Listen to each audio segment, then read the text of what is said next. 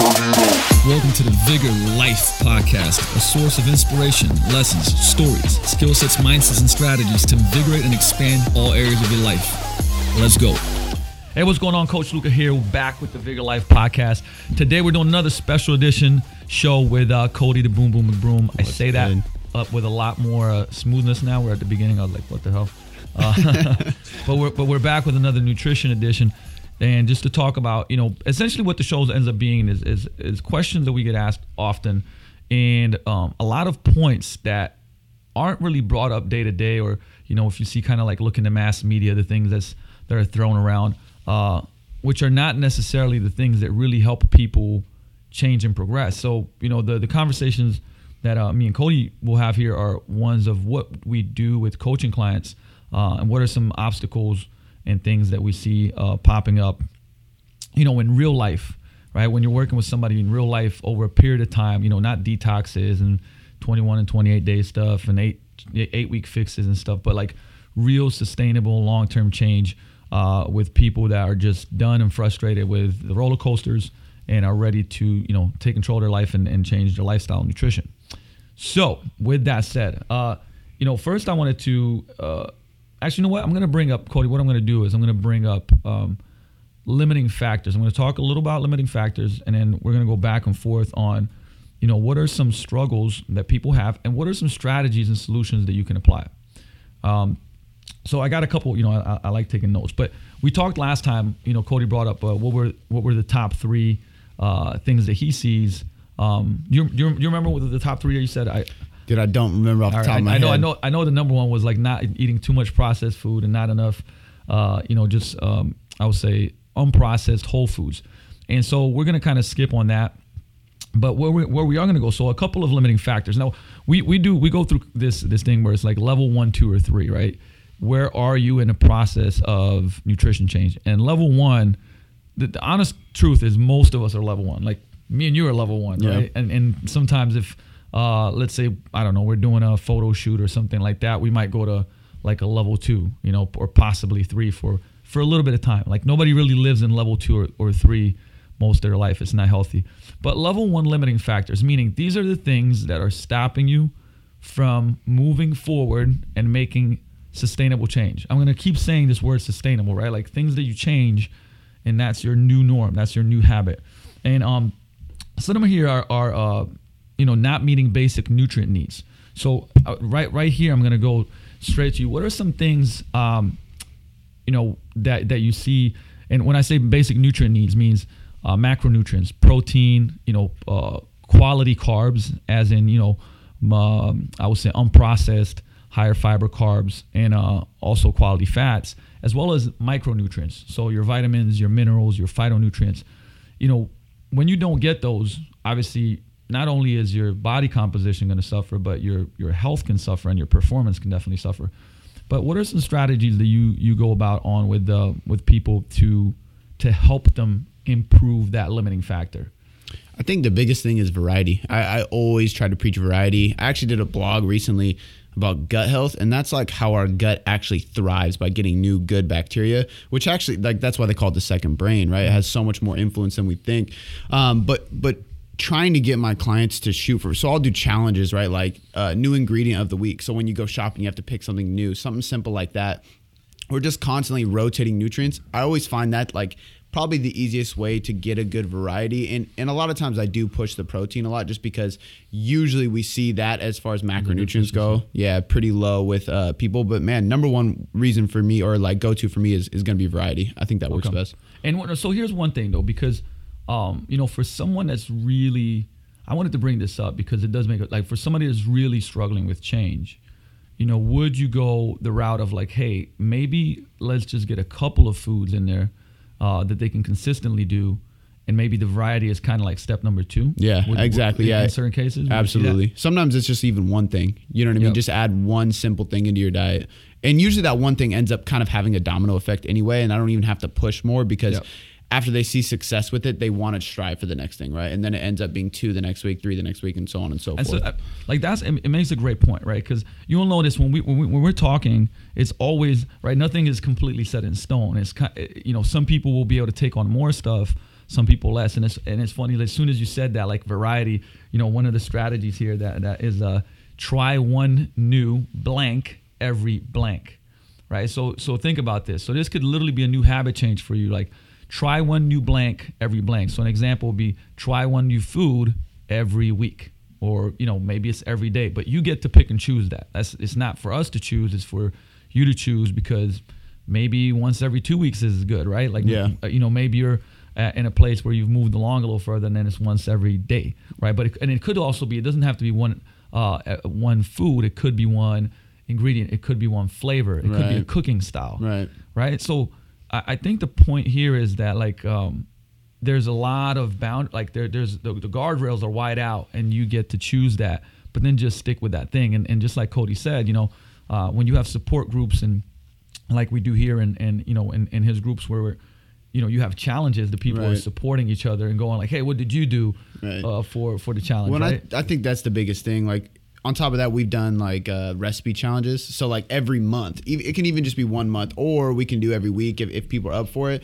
But it just gets people in the kitchen and just trying new things, and then they share it, and then you see like 4 other clients in the group try that same recipe out, right? And that just causes people to shop for better ingredients, start learning how to cook more. They end up kind of having to meal prep without trying to get somebody to meal prep. But I mean, at the end of the day, like you said, it's so individual. Like there is no one answer. And some people, like I personally, I can eat the same thing a few days in a row without even thinking twice, right? But some people need that variety. Some on a daily basis, some on a weekly basis. I mean, I think, big point is we always go, the better you know food and explore food and kind of make that fun is great. So, but another point, like, you brought up environments. And environment actually is a big limiting factor. So environment can be a lot of different things, right? So if you're in areas that trigger you, or people that trigger you to eat certain foods, it could be, like I said, stressful environment, actual specific people, or, at the end of the day, your willpower is juiced out, and, you got cookies in the house. Like that's setting you up, willpower is gone, you're setting yourself up. So, cleaning out the kitchen creates a better environment. And this is kind of like where you're going to start seeing us go with this stuff, right? Where it's like there's constant things popping up. And if you change, like, for instance, that food challenge that you talked about, right? Really, you're knocking out 2 birds with 1 stone, but like not really purposely doing it. Hey, food challenge, but then you got support, you got a support group, you got a quality environment, and you're trying to change this one habit. Yeah, right? exactly. So it's like, how can you create a keystone habit like that? Next one that I wanted to talk about is dehydration and poor food choices. I'm sorry, poor choices of beverages, right? So, okay, so what's a strategy or 2 that you go about on that part? So that could be, so first of all, that's not just like not drinking enough water. It could be like too much caffeine or alcohol and things like that. So what's a strategy that you've employed with clients on that end? I think it depends on the person, right? I've had people who are at like the very first level who I'm like, hey, let's switch to Diet Coke, and you see a huge change. Or I had one guy that we needed to lower his calories, and I was like, hey, let's try to remove the couple glasses of orange juice you have with breakfast. And that simple change cut 400 calories, and then all of a sudden he started losing weight, right? And then the alcohol factor, that one's always probably the most difficult. For that, it really comes down to just trying to set up boundaries that are manageable, right? If somebody is casually having a glass of wine every night, cutting it back to every other night can make a huge difference, right? And I think there's a difference between having a glass of wine here and there and getting hammered, drinking a whole bottle, right? Because they have huge different effects. So my go-to is always having like a water recommendation, right? Like 12 to 16 fluid ounces with every meal is an easy one to go with. Or if you want to do like drink 12 ounces every hour, drink a gallon a day. I think, like you said at the beginning, it's kind of like do blank every blank, again, because you're trying to figure out what you think would be best to manage with them, because I don't want to overload them with too many things. I do like the 12 to 16 fluid ounces with every meal. If they can drink a glass before they eat something, it's going to help digestion, it's going to help metabolism, it's going to help a lot of things, but it ends up getting their fluid intake a lot higher. Usually when you drink a ton of water and you're really hydrated, you kind of just don't go to those sources of sugary beverages. Right, exactly. And it has an energy effect too, so you might not end up drinking as much caffeine. And so this is a great point, because I am that example, right? I mean, shit, like you guys see me drinking a damn caffeine drink while we're doing a podcast. I got coffee here too. But I will say this though. So, if I'm also a good example, because last year, so if we looked at end of 2015, started 2016, I was drinking probably about 600 to 1,000 milligrams of caffeine a day, easily. I would say 1,000 plus. I mean, I can contest to that. Some days more, right? I mean, it's just like, and I was on such a roll that I didn't even notice it necessarily, right? I mean, I would definitely have, work a lot, adrenal fatigue, and I didn't drink enough water. Yeah. Right. So it's like this double-edged, triple-edged kind of impact in a negative way. So, I started, and one of the things I talked about in previous podcasts too is like improving my sleep a ton. And so now I still drink caffeine, but I went down from that, 600 to 1,000 to now being like the 60 to 120 range a day. Right. So we're looking at, 5 to 10 times less, and my water intake has gone up. Sorry. And how much has your sleep improved because of that? Significantly. Yeah. And the thing is, it's hard for me to tell because I put a huge focus on the sleep. Right. But I'm pretty sure that a lot of my sleep has improved, the quality of it, because of my reduction of caffeine. I was going to say, because I still drink quite a bit of coffee, but I actually cut out my coffee before 4 p.m. now, which I used to drink it on the gym floor all night, right? Until I was done here at 7 p.m., 8 p.m. sometimes. I cut it down to 4 p.m. because caffeine has a half-life of like 4, 5, 6 hours or something like that, right? I think it's even as long as 7 or 8 is the recommendation. Like, don't drink 7 or 8 hours before you go to sleep. So even if you're not buzzing anymore, it's still in your system, and it's still going to have that adrenal effect where like you're not going to get as much sleep. I know I've been sleeping a lot better since I started doing that, and I don't have to rely on melatonin and all that shit I was relying on at the beginning. So that's huge. Same thing. Like this is pretty much like when I get done with drinking caffeine. It's like 3-ish at the latest, and I tend to go to sleep, decently late, but better than I used to. But once again, right, I wanted to bring this up because you couldn't believe. So from last year, from improving my sleep, dropping my caffeine, raising my water levels, right, in the grand scheme of things, that wouldn't seem like this huge thing. If you said it to somebody and you said, hey, like in the next year, change this and your life will change, right? Most people would be like, what? Give me a meal plan or some shit, right? Yeah. But it did. Like if my testosterone levels have went up, 2x, really, well, yeah, essentially they've doubled, and they were shit, but and a big part of it was sleep. And we're going to get to that factor as well. We're going to talk about that in a little bit. But it's important, like, for anybody that's listening to this, I want to bring you back to this point of, or getting you away from the all or nothing, right? All or nothing being, I'm on a diet. I'm being really challenged and really strict, because for people to have a tough time with not just knowledge, but like overwhelm, structure is helpful. Yeah. But the problem with it is if once that structure stops, because you're going to fall off, right? It's impossible to stick to a diet 100%. But then when you fall off, you're like, well, now I'm not on a diet. And so I'm going to wait to get on a diet again. But while I'm waiting, it's everything goes. It's whatever, right? Because once I get back on it, I'm all in. So that's the only way that you kind of like realize it's like I'm all in or all out. And that is a very dangerous place to be. And it kind of leads to disordered eating. And when you start going like, well, hey, like where I'm at is where I'm at. How can I do a little bit more or a little bit better? Right.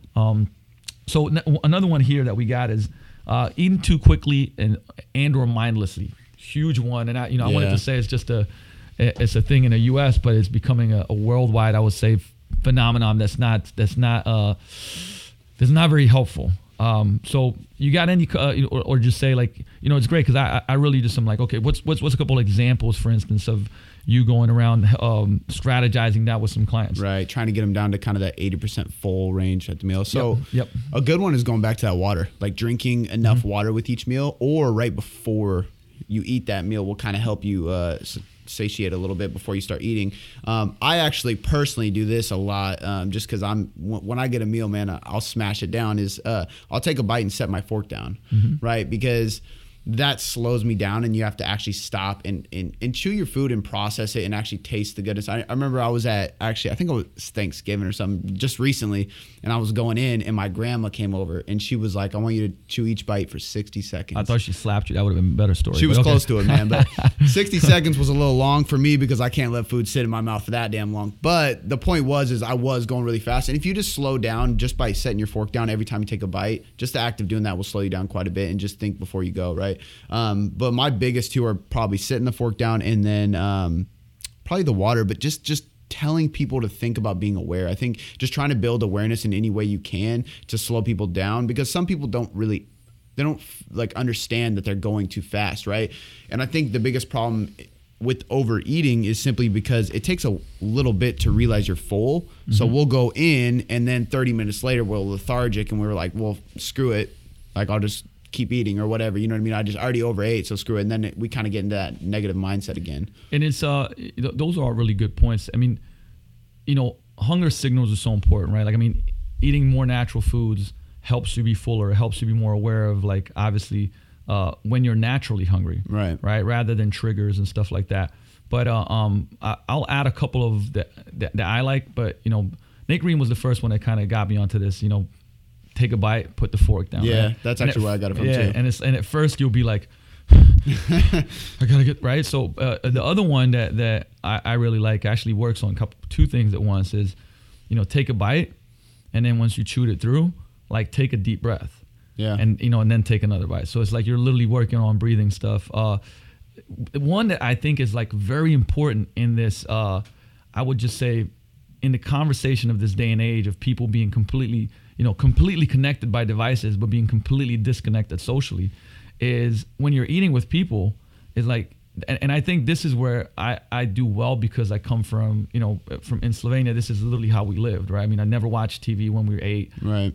Still to this day, if I'm sitting down with my family, my brother, like, we never have any like, no phones, no TV, you know what I mean, right? So is to take a bite and then pay attention to the conversation at the table. Yeah. So it's like, and only after you've paid attention to the conversation, take another bite.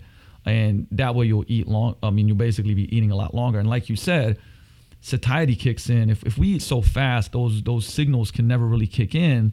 And basically, like, you're becoming stuffed versus full. Yeah. Right. And those two go in hand, like mindfully eating. Another question, like, we actually do we have a sheet that we can send out where it goes to, how hungry were you before you ate the meal, right? So it makes you go like, I was pretty hungry. Like, was there something else that made you hungry? Right. And then how full were you after you ate, right? Because remember, just stopping to think about these things. What's the last time you ate a meal and stopped and asked yourself, am I hungry, or am I tired? Or bored, or whatever. There's, what's the HALT strategy? Hungry, angry, lonely, or tired. Right, so basically, the HALT question ends up being, are you hungry, or are you angry, lonely, or tired? And there's a big part of, I would say we're kind of crossing over into the emotional eating part, right? But a lot of times when we eat, it's because it's one of those four. Sometimes it's, your body actually needs food, but a lot of times it's just like you're angry, and that's the trigger, right? Food is a comfort. It's comforting, right? Yeah. Especially foods that we don't necessarily aren't the best for us. Right. And then what ends up happening is you create this food habit, right? I get angry, I eat food. I'm lonely, I eat food because it's comforting, right?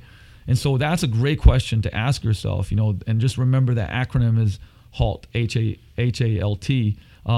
And like I said, just bringing that awareness up and going like, hold on. Like, I'm not hungry. Right. I'm just lonely right now. And that's what I was going to say too, is like, I find that people who are actually willing to stop and think about it, write it down, figure something out, like, it actually does build awareness. And you kind of and when you go for a snack because you are bored and stuff, and then you stop and go, okay, wait, why am I doing this? Let me write down a little note, whatever. You actually end up going like, damn, I don't even need that. And then you don't even need it. And I've actually had people take out a notepad and write down shit like that, and it helps tremendously.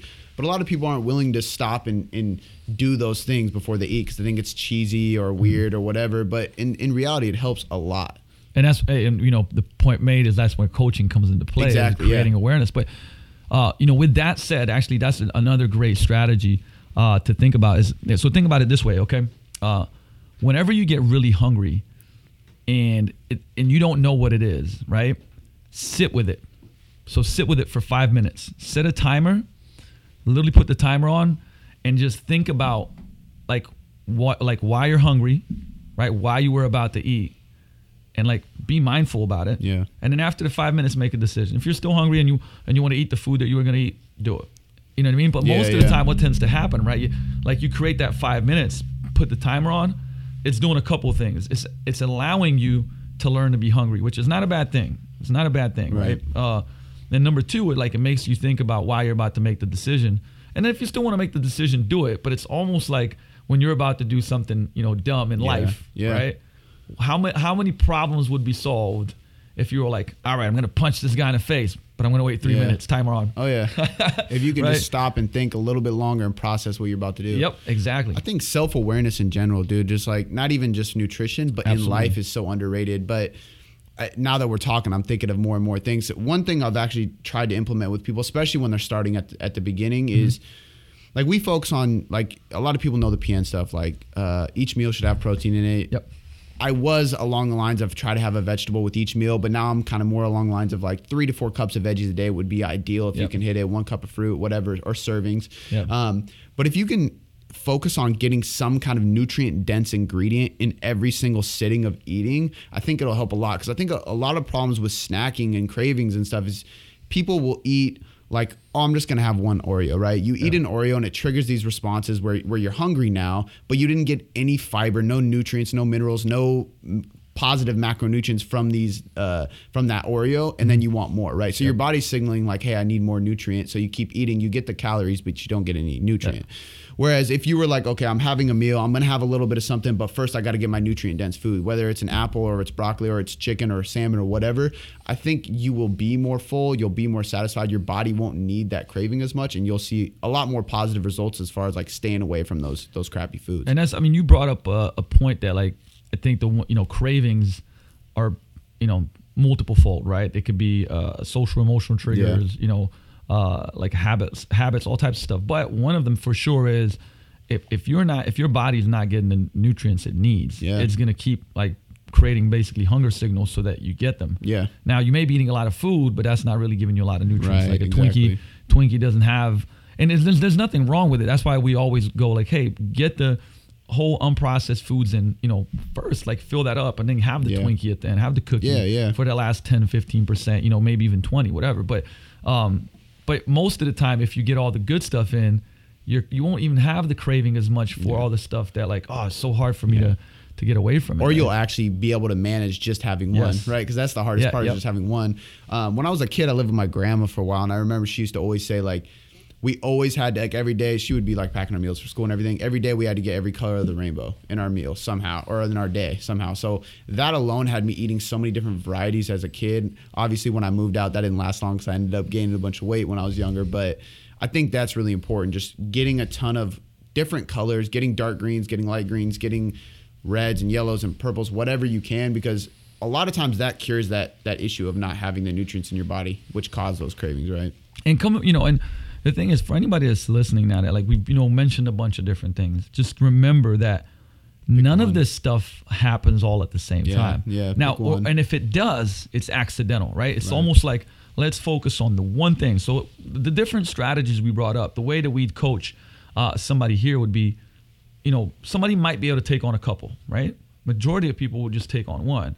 If they're a little more advanced, they might be able to take on 2 or maybe even 3. But vast majority of the time, it's one thing.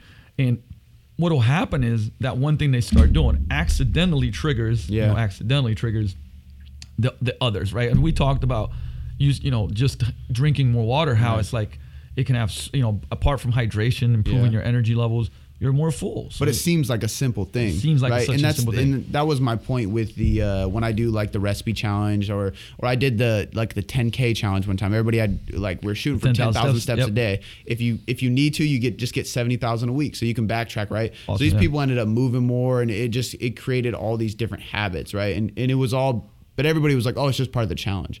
Oh, the recipe challenge, I just got to cook. But then they're meal prepping, eating more protein, getting some you know what I mean? Like, and it just catapults more and more. And then so those challenges. So this is where I think this is where I like challenge. Okay, because we talk about like we have a transformation challenge that's coming. It's a year-long challenge, $12,000 prize. Pause. Right, $12,000 prize. But the point of it is it's really building this long-term 1 year change, right? Which I believe that is best. Now, it doesn't mean that we don't do shorter term challenges, but in a context of what you're doing in groups, I think it's really good because there's a philosophy of building one brick at a time, and then you go like, all right, we're going to do a sprint, right? We're going to do a challenge on top of this. Yeah. And it's like, but the thing is there's no like losing here, right? if out of 28 days you end up doing something for 15 or 16, and at the end, you know, you take a little bit more out of it and continue to build on those building blocks, like that's great. Right. But if it becomes a philosophy, right? If the philosophy is challenge, right, and like this is what I will have to maintain, and it's all or nothing, then I think it's actually a bad, something that's being ingrained in a bad way. So it comes down to like the philosophy, right, the perspective of you know, what a person believes will help them change. Yeah.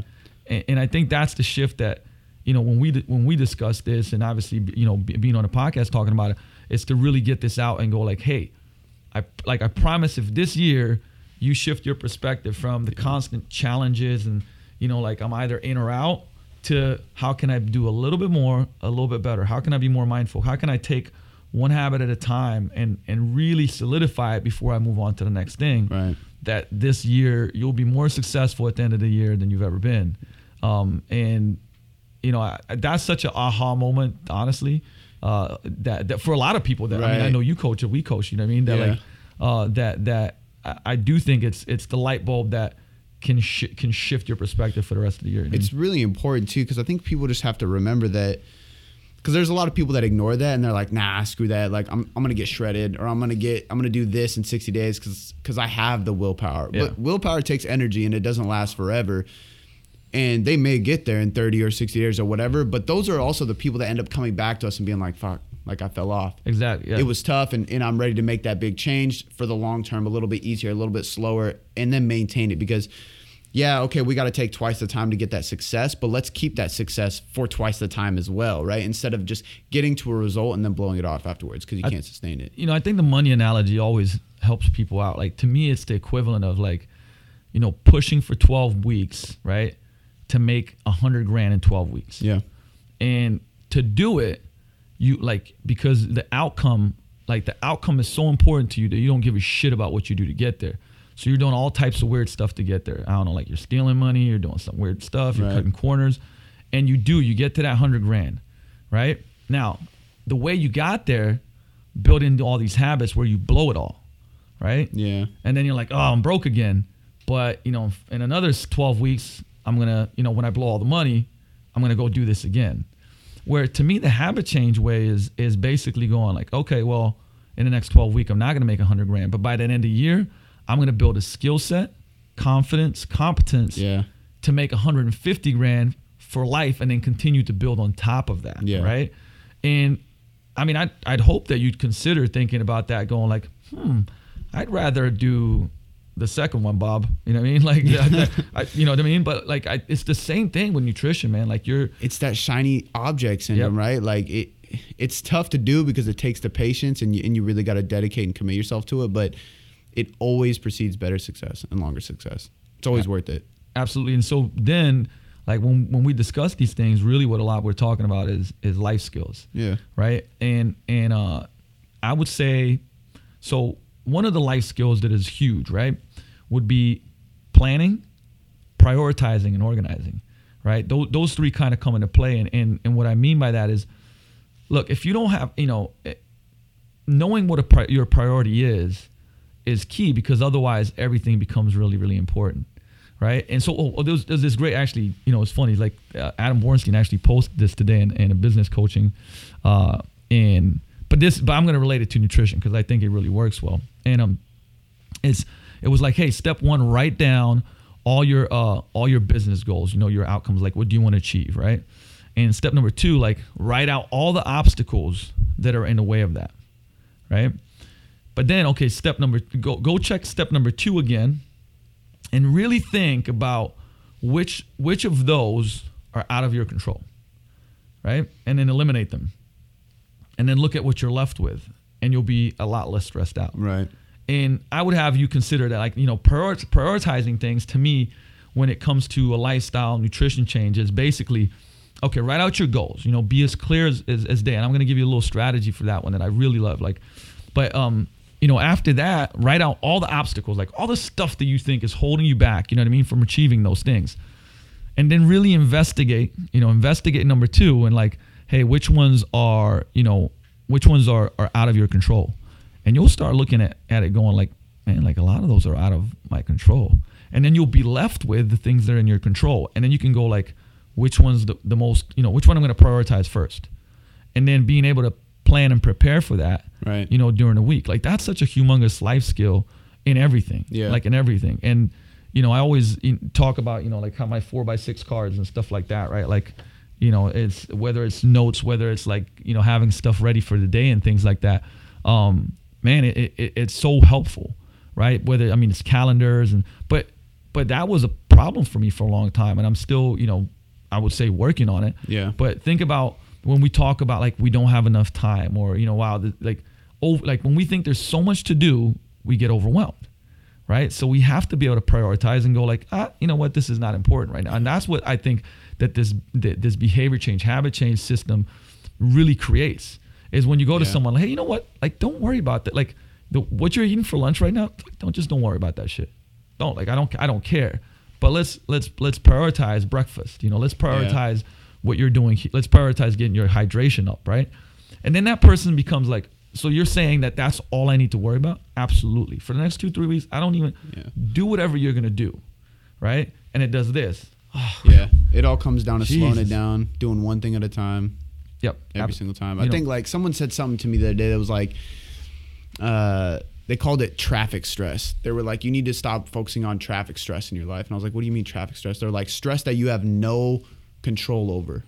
And I'm like, oh, okay. He's like, you're sitting in traffic. What the hell are you going to do about it? Nothing. And I'm like, okay. And that's the same thing, right? Like, look at the issues you're having. What can you control and what can't you control? Because if you can't control X, Y, Z, then don't worry about that. Worry about the control. And that actually goes back to what you were saying before when we're talking about willpower and there's cravings and things in the house that you end up eating and it kind of screws up your diet and then it kind of is like a domino effect and everything. A lot of times I'll just talk to people and be like, okay, so can you remove that thing from your house? And they're like, well, yeah. And I'm like, okay, well, let's just remove it. Instead of trying to like pry yourself from eating it and then sacrifice it, because like you'll probably get through a week, but sooner or later that willpower, and they actually did studies like willpower actually takes energy, like it actually burns fuel to like constantly restrain from something. So instead of restricting yourself, just remove it, and then you don't even think about it or use that energy trying to focus on willpower. And that's a good point, because it brings us back to this, and I think we may have talked about this before, but I think it's important enough to mention again, right? With willpower. So think about this. The more decisions that you have to make, the harder it is to make that decision. So our brain weighs 2 pounds, but uses about 25% of glycogen, right? I mean, like that's why if you're low carb in it like crazy, you're like a zombie and you're like, I don't understand anything. Like short-term memory's gone, all that type of stuff, right? But, so the point that I'm trying to make here is that like when you're at work throughout the day, like you got to make decisions, maybe decisions at work, maybe decisions for your kids. You got to like all of that's making you think, and it's like kind of like wearing you out. So the point, if you get home and you're tired and now you got to make a decision between the salad and the cookie, guess what? The cookies you're going to go back to your pattern, right? It's the reason why, us Steve Jobs and Mark Zuckerberg and Bill Gates wear the same stuff every day, right? Yeah. It's like they got up in the morning, didn't have to make a decision about what they're going to wear because they need their energy to think for like, things that are the most important. And so with that, I wanted to bring it back just for like some of your personal strategies. I'll share some of mine, like what has been, I don't know, just in the last 12 to 18 months for me, like some really positive things that I've started adding to my day that are, I would say, to take away the thinking, or that have been little things that I've built in that have really helped me kind of like not just change my body composition. Because for me, everything has to be three-pronged, right? When we do nutrition coaching, there has to be an improvement in body composition, performance, and health. If it's not all three, then it's not quality. It's not good coaching, I don't think. But like, what are some things that like you do just in your personal life that you can say like, hey, I wasn't doing this well, I made these changes, and now it's really helped me out with food, with my recovery, with all these different things? Man, the number one goes back to sleep. And I find like my nutrition, my training has been so much better. And I know my health has been better too, simply from sleep. I don't end up craving stuff late at night because I'm not staying up all through the night. Like I wake up feeling better. So sleep is by far my number one. And this is actually going to be funny because a coming from someone who's, I've done a physique competition. I think the last time we were doing this, I was getting ready for a photo shoot. I'm getting ready for another one right now. Yeah. So I've done the really specialized nutrition, all this stuff. And it's funny thinking about my answers now. So sleep, water. I wasn't drinking enough water, and I started bumping the water back up, and actually reducing my caffeine. Because I really just drank way too much coffee. And actually, you know what? To add a fourth one is thinking less about, like, I'm big on macros, and I think flexible dieting is great, but thinking more about micronutrients in the last probably 6 months for me has been a game changer. I feel better. I know my digestion's better. I think that had probably contributed to my sleep, my ability to not need so much caffeine, my performance, all that. So that's been big. I've been just really focused on getting a lot of variety, getting a lot of different foods, and just eating whole foods throughout the day. Like, even in this process of getting ready for this photo shoot, it's funny because I went to the point where I was like, I could do this in probably like 45, 60 days and just grind it out, or I can wait like 5 months until I do the shoot and I can slow it down, because I enjoy having a glass of wine at least once or twice a week. So leading up to it, like, I would have wine, I'd go out to dinner with my girl and all that stuff. And I'm still getting to that same process, but it's because I'm focusing on these other things.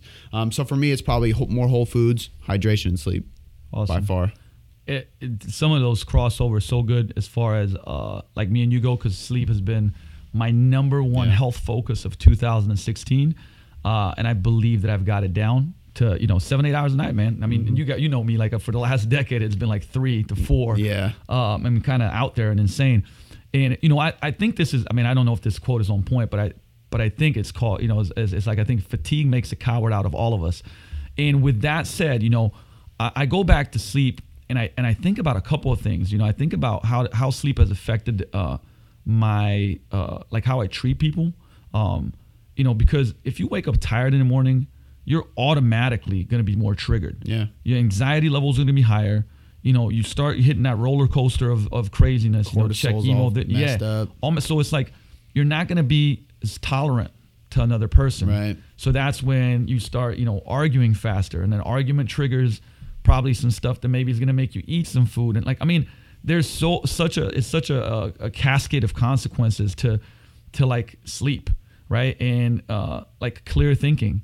Can you get up in the morning and be a lot calmer and go like, you know what, I'm going to read, I'm going to do this, I'm going to clearly think, map out my day? Or am I going to get up and I'm already tired, so I'm triggered, I'm anxious, I'm stressed out? And how is that going to relate to meal prep and choosing better food? It absolutely, like, it absolutely. And I couldn't even at the beginning, and like, man, I've read, I mean, shit, I can't tell you how many books on hormones and sleeping and stuff, right?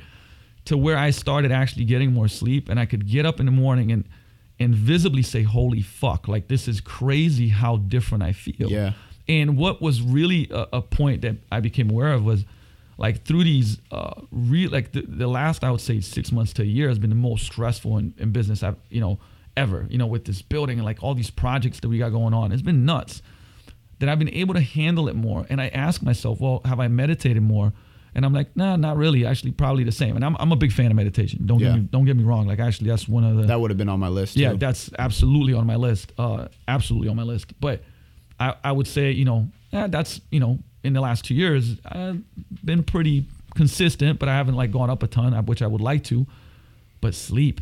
Yeah. Man, sleep, and it's like that was like the one thing that shifted so much stuff. I'm able to have more capacity in my day to handle more stress without losing it. Right, I'm able to like train less, actually, harden less, and get better results because I'm recovering better.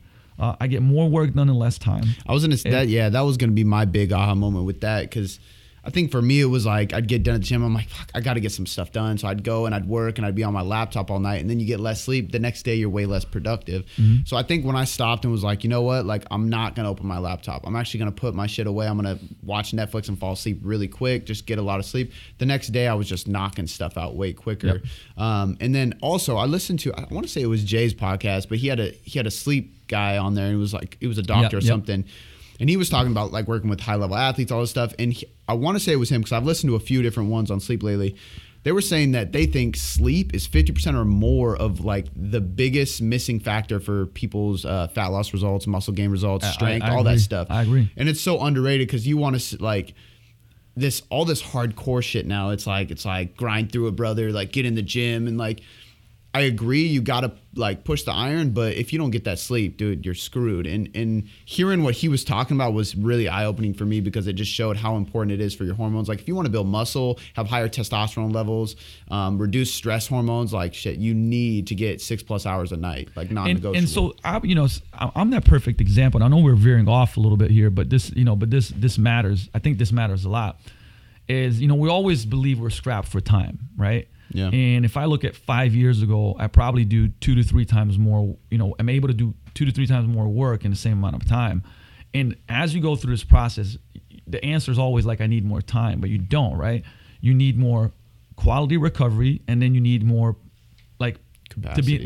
I would say capacity to build your capacity, but also know what your priorities are, know what matters to you, right? It's that the whole essentialism. And that's one of the best books when it comes to like productivity and stuff, right? Minimalism, essentialism is a great one. The Power of Less. But because when you know that and you recover and you're really clear on what you want to do, and you can create, I would say, these, even daily sabbaticals of getting shit done. Like that's how you get a ton more done, and then you can have the time for recovery. And I'm so far from pretending like I'm some guru sitting here telling you about like I'm the best at this, but like I've seen such improvements in my life that's what I want to talk about. I was really shit at this, and I made up for it by absolute grind, team no sleep, hashtag all that stuff, right? Which I definitely don't think is the best way to go. It's all I knew back then though, and as you learn, you go along and you do that. But we spent a lot of time talking about sleep because it's that like it is that important, and I've done a whole podcast on it. And a bunch of people have, and for me, it was just like my story of how it's helped me. So seriously pay attention to that one, and I'll link to the podcast that I did on sleep, on Jay's one too though, because that was a quality one. It was really good information. So Jay Ferruggia's one.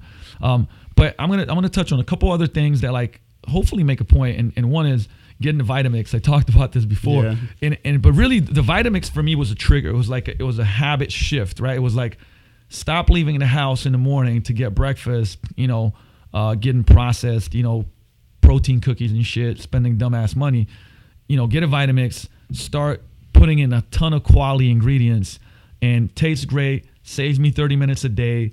It starts my day off with a ritual, and those 30 minutes I now used to be more relaxed and go for a walk in the park, do my meditation, do my reading. It saves you money too. Saves me money. No, it literally saves me. Dude, I calculated it's $6.70 a day. Yeah, so like think about it.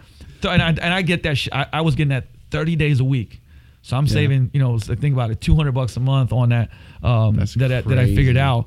But the thing is that Vitamix, that smoothie in the morning, right? And it's like tons of greens and I put in protein and all that stuff, but. It's like a momentum builder. Correct. Though. Yes, it's a catalyst, right? It shifted the other things that I did, because now I was more calm doing the stuff without driving around. Right. Got that in, and automatically I'm like, man, I got all these quality nutrients in my body right off the bat. My work became better after it.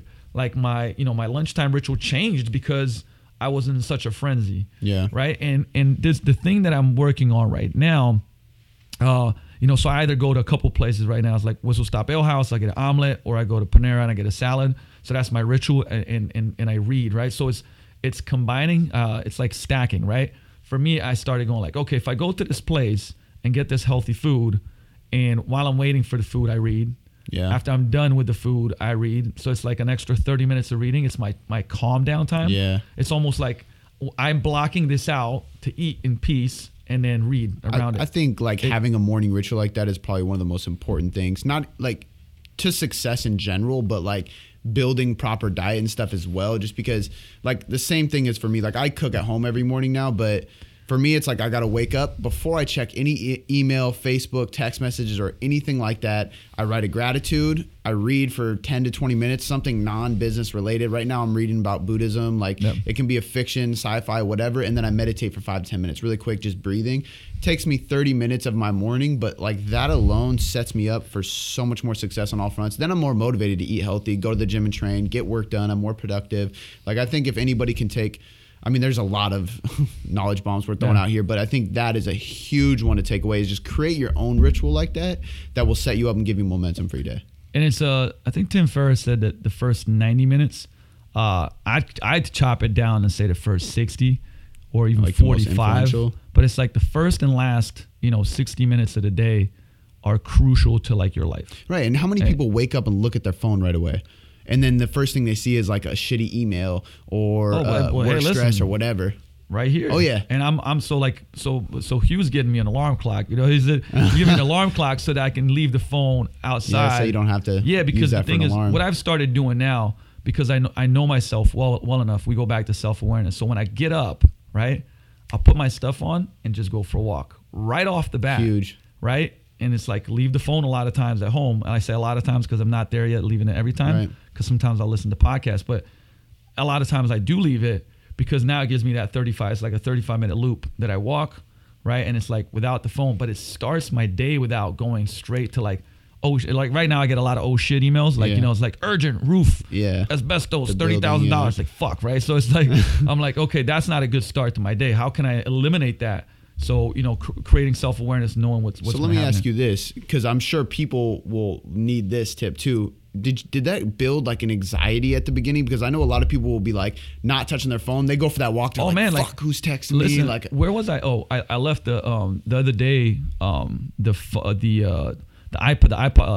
iTouch died. Okay. So I plugged in my phone to play the music at the gym, right? Mm-hmm. And then I had to go run errands, probably for like an hour and a half. I had to do a bunch of stuff, go to the bank, right? And I'm driving off, and I'm like, man, where's my phone, right? So dude, automatically, it's like this anxiety attack, right? And now the thing is, I'm like, I can't go back. This playing the music, right. like I'm on the timeline. So, but the thing is, 5 minutes afterwards, I was like, oh, this kind of feels good, right? You got to learn to break through that like exactly. short It's time like period, almost like this pattern interrupt. So I've noticed like every single thing. It's almost like sometimes things will happen, and it works out for you. Yeah. And you go like, wow, I really like this. You got to reverse engineer it, right? So you got to look at stuff, and that's why I think it's so powerful looking at other people's lives and seeing what works. And maybe you don't take everything. That's why I like I love to. I don't know if you read the Tools of Titans from Tim Ferriss, which is like basically all the podcasts he's had, and he breaks it down into these very like the resources, that they use, the steps, the quotes, That's dope. Because it's almost like a little journal of like what works. Yeah. And so I go through it, and I go like, oh, okay, this is what this guy did that's really successful. Let's reverse engineer and reverse engineered it. Right. And maybe it works for you, and if it doesn't, but you got to also look at in your own life. If you've had a great day, like sometimes how like you'll do something and you go like, man, that was fucking awesome. Why? Right? Yeah. And look back and go like, why was today awesome? Right. Reverse engineer and be like, oh shit, I woke up, I didn't look at my phone. Yeah. Repeat and then that. I went for a walk, and then I did this. Wow, this is different than what I usually do. Like if you just become self-aware of those things, man, like that in itself is just such a humongous piece of the puzzle, right? Because or going like, I noticed that like every time I talk to this person at work, they piss me off, and then I get a donut, right? Like, you know what I mean? Like reverse engineer. Okay, how can I do one? Which thing can I change? Can I eliminate talking to them? If that's not an option, because sometimes it's not, maybe when I get pissed off, I go around the block for a walk. Yeah. Like walks for me have been great releasers of stress because I walk and I think, and I'm like, essentially what it becomes is like, I do this, you've seen me walk out of the gym, like instantly, suddenly I do it often. And usually it's like something's pissed me off. Yeah. I don't want to be around people and create negative emotions. It's like a shift move. Yep. I just shift out. Yep. I walk the block. I have a little circle. And then the thing is when I come back, if I'm still pissed, I'll make whatever decision I need to make. But 95% of the time I come back and I'm like, okay, cool. Let me look at it from a different light, right? So would you say that like doing that, like building self-awareness with that, like something pissed you off, something got you angry, you went and took a walk, breathed, did that thing, and you understand, you can relate that to calming yourself down? Is that like a habit or a skill that can carry over into diet, since that's what this podcast was supposed to be about? Because I think that's huge. So maybe you struggle doing these type of things with your diet, or like removing things in your house. Remember earlier how I said, when you start feeling hungry, right? You have this trigger for food. Like set the timer for 5 minutes. Yeah. You could do, for me, essentially, like what I'm doing is I'm going for a walk. That's my 5 minute timer. Yep. And it takes me about 8 before you respond to the email, correct, or whatever. Exactly. Yeah. And then the awareness creates. So for instance, if like, look, we talked about the HALT strategy, right? If you know that you eat when you're lonely, right? How do you replace that? Call a friend, go for a walk, call a friend, go do yoga, and there's so many different things that you can do. Yeah. But same thing, if you're angry and anger makes you, eat, like how can you do a shift move? We've talked about shift moves before. Can you go and do 5 burpees and yell? Maybe you can't do that at your work. Okay, but then there's other things. Like how can you start? First, there's self-awareness, and then there's how do I replace, the action that I take based on, I would say the feeling and emotion I have, right? So it's in triggers, you call it like there's a trigger, right? And then there's a behavior. But in between, if we create awareness, right, then we have a choice. Yeah. See, the thing is, if there's no awareness, there's no choice because it's just a pattern. Like I get angry, I eat food, right? It's there. There's a skill set to build in the I would say the awareness to make a choice, right? You go like, hey, I know what's happening right now. I'm pissed off. All I want to go do is eat a donut. But instead of that, I'm going to go downstairs and get this greens juice. Yeah. Instead of that, I'm going to go for a 5-minute walk. And then if I'm still want a donut, I'll eat it. Right. Yeah. Not because, and it's like, and you have the power, but you had a moment where you created awareness and then you created choice. And the thing is, this is a never ending thing in life because as you continue to build skill sets, there's always new triggers. Right. And triggers, can be, like I said, get triggered, drink a glass of wine. Then it becomes a habit and a ritual and behavior and belief, whatever, right? And it's the same thing for a lot of food. And this is why I love having these conversations that we get on here because this is real shit. Like this is how you change stuff in real life. How long could we be sitting on here doing these podcasts going like, okay, Cody, scenario number 3. Like this guy's, 42 protein, 38 carbs, like, and it's like, dude, like that's not life. That's not real. And those strategies do come into play in certain parts, with certain people at certain times. We're not saying that they don't. We're just saying that like level 1 limiting factors. I'm actually going to read them all out. Like too many processed foods, not enough nutritious whole minimally processed foods, not getting the basic nutrient needs, so the macro and micronutrients, the phytonutrients, dehydration, so poor beverage choices, eating too quickly or not mindfully enough, trouble recognizing hunger and cues, using mood to manage feelings and emotional eating, right? Disordered eating, not again enough physical activity. One that we didn't touch on, but I think that one's like been covered so much is like overtraining, right? Just doing too much and being stressed out and crashed out. Like then recovery, we talked about sleep a lot, but another one is managing stress and that'll be probably another podcast in itself. Mindset and psychology issues, food and cooking skills, right? And you know what? Before we're going to finish off on this one, but like, because it's like I didn't bring this one up, but if you don't have cooking skills, then everything else kind of falls. Like if you're like, hey, create a meal, I don't know how to, right? Or like, hey, eat these foods, and it's like you don't know how to read labels, then it becomes a problem because it's like you don't have the skill set. Right.